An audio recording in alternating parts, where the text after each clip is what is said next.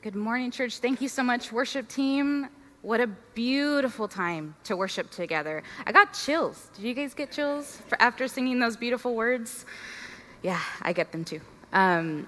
Good morning, church. I am so glad to be here with you today. I am so grateful for you guys here in person.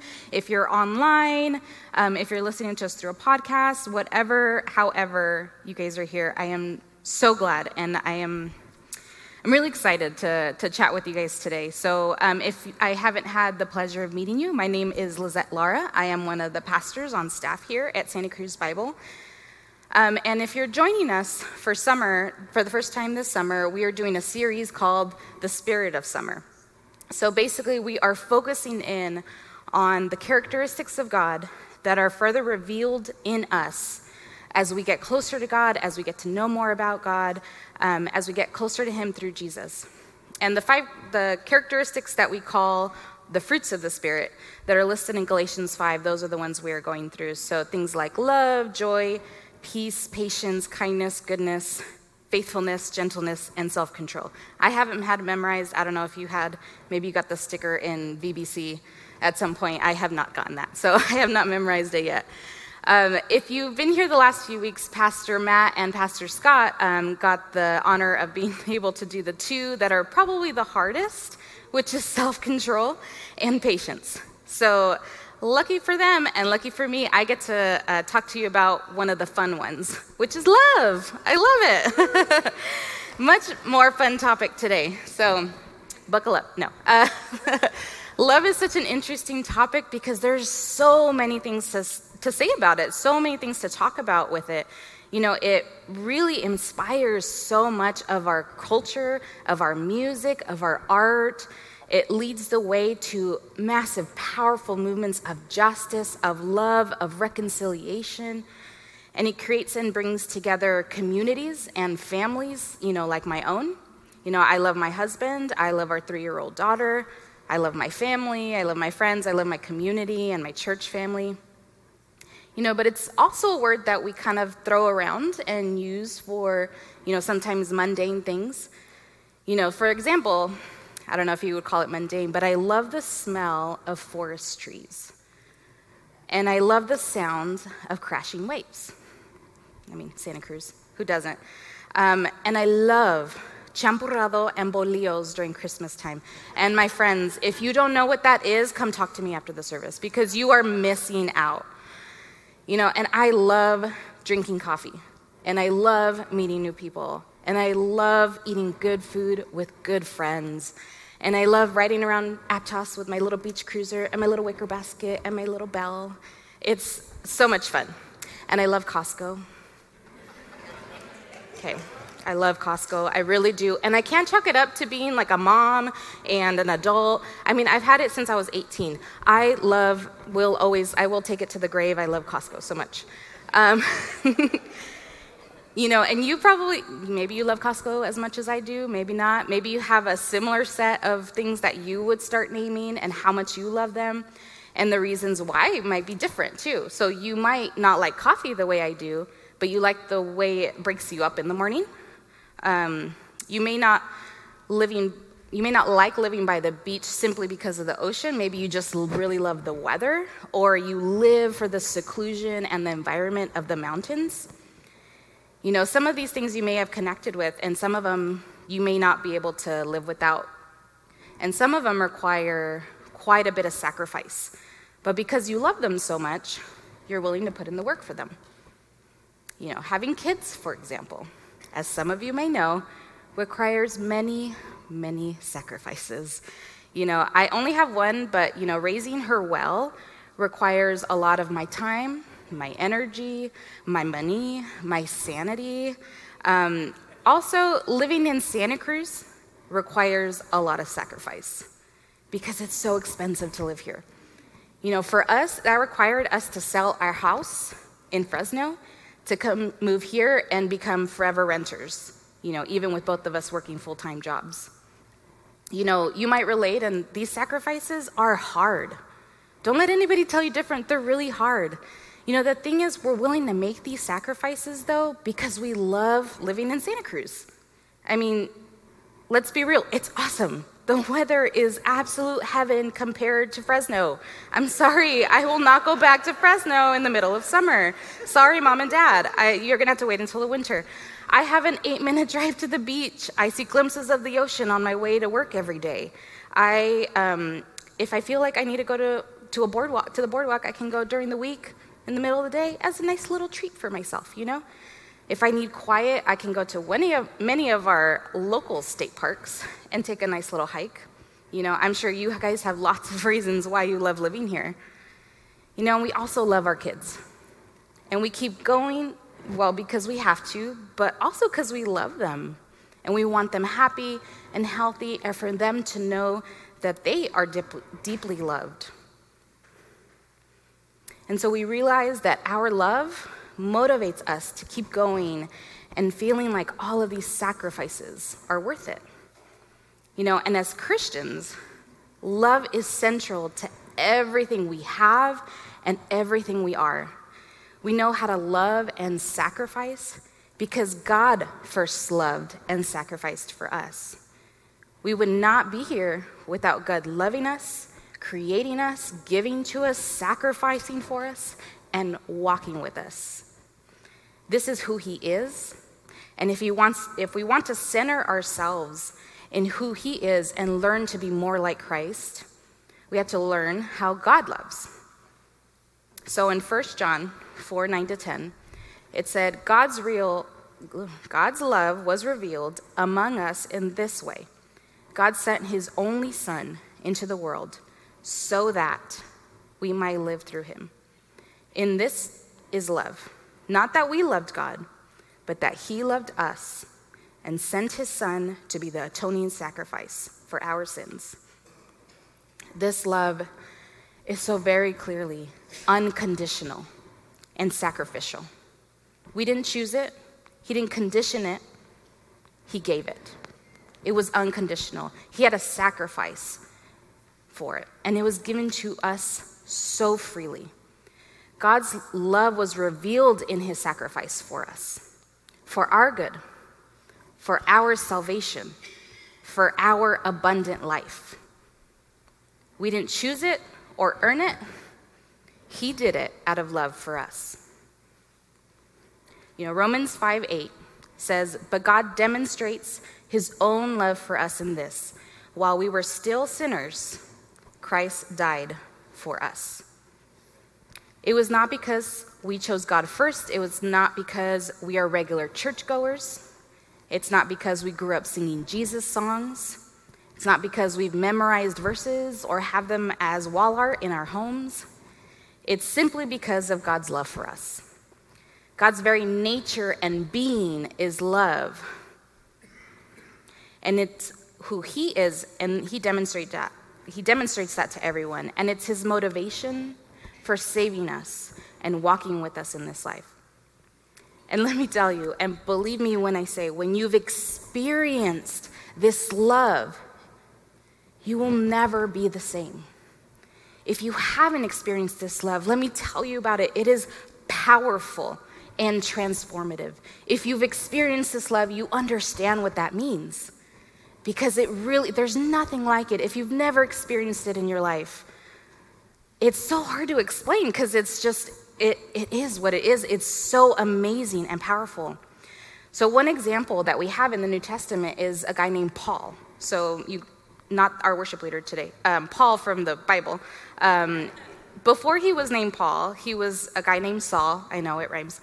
And he persecuted and called for the death of Jesus' followers.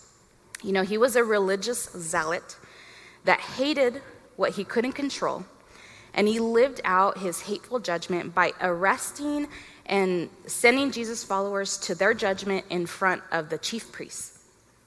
In the book of Acts, Jesus reveals himself to Saul, and it changes the entire course of his life.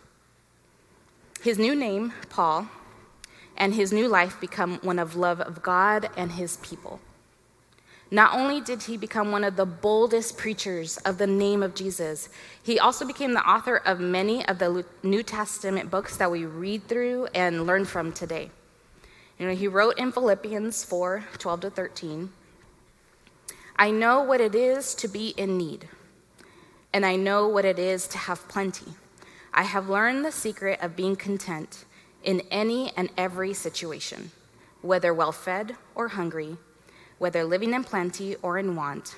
I can do all this through him who gives me strength. Paul clearly learned firsthand what the power of the love of Christ feels like and can do.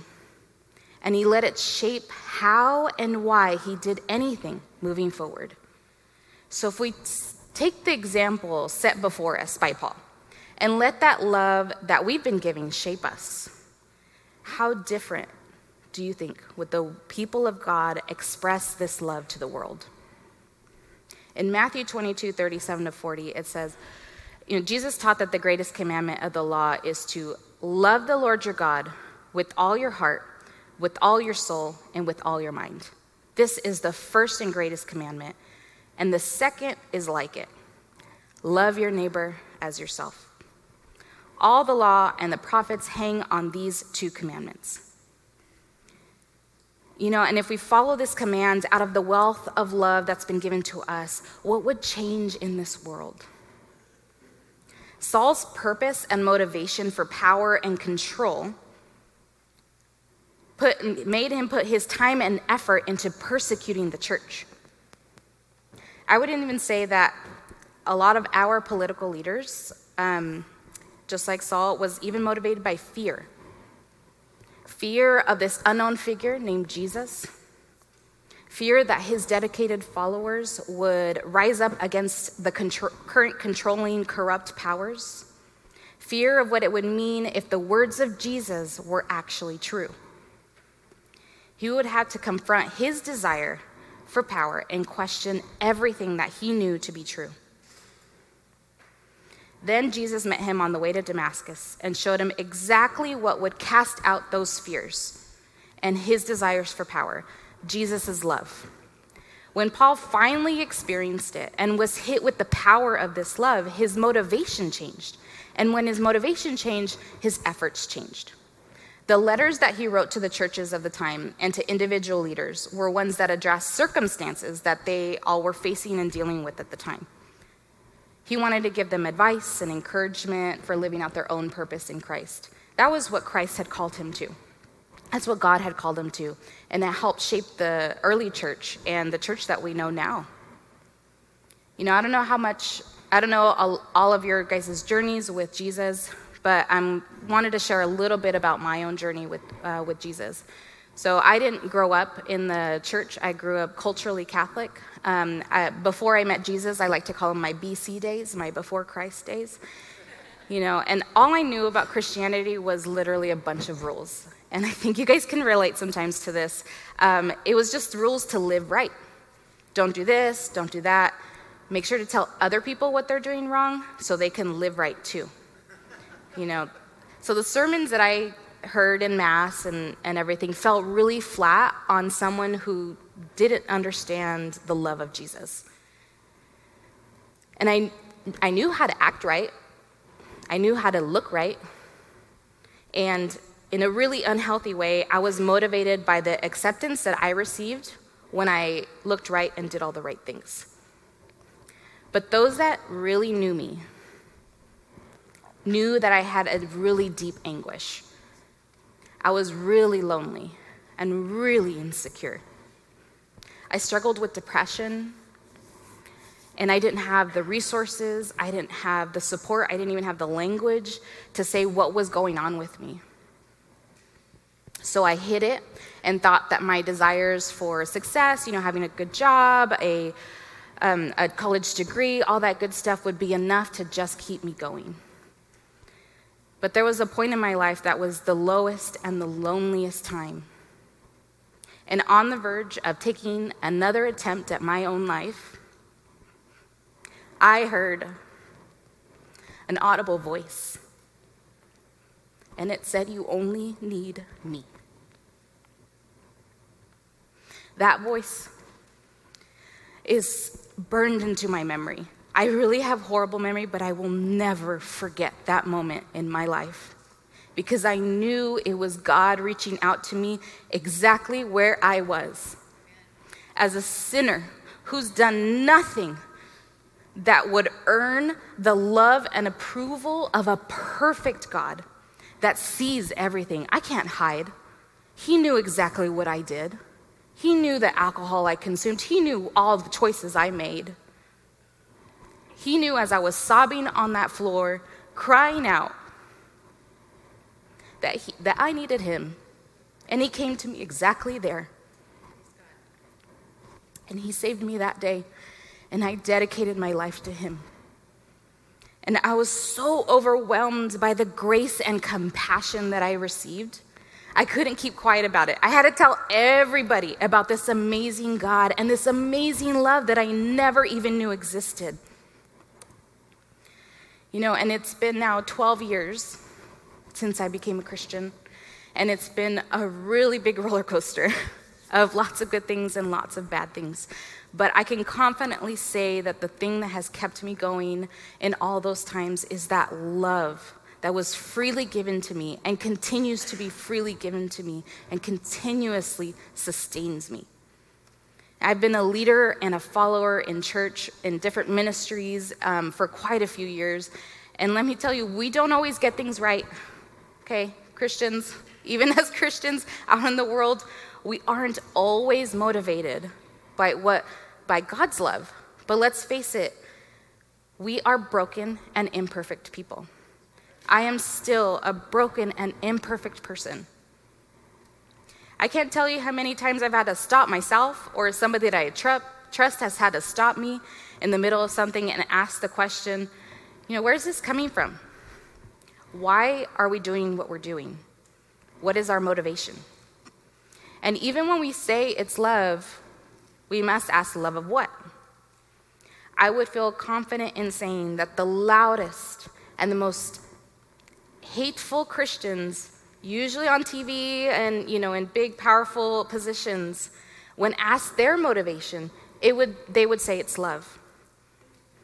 But the love that is required of us is patient, it's kind, it does not envy, it does not boast, it is not proud, it does not dishonor others, it is not self-seeking, it is not easily angered, it keeps no record of wrongs. This love does not delight in evil, but rejoices with the truth. It always protects, always trusts, always hopes, always perseveres. This love never fails. Those verses are not just for married people to read on their wedding day. These are to remind us what that love looks like when we are motivated by it. This is what it looks like. But this love is hard. It requires a lot from us. It requires humility and patience. It requires sacrifice. But the unconditional and sacrificial love that we continue to receive is what can and will keep us going. Do not forget about the powerful and transformative power it has. The love we have for our kids keeps us pouring out everything that we have for them. The love we have for our city of Santa Cruz keeps us hustling and budgeting. And the love we have for Costco keeps us paying that membership fee and waiting those long lines for those receipts. Yes. Can I get an amen today, this morning? Thank you.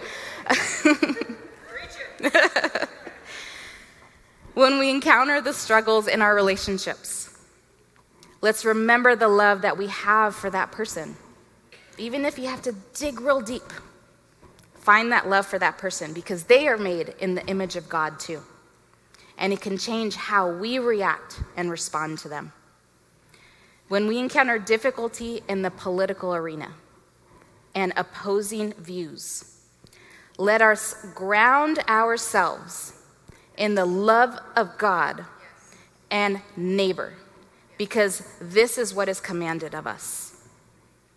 When we face hardships in our lives, let's remember that God is our strength and that the love he gives us is enough to endure and grow in the midst of anything that life throws at us. Just as God was motivated by his love for us, let's let that love fuel us to be the love and strength that this world needs. Let's pray. Oh, good and heavenly Father, you are amazing.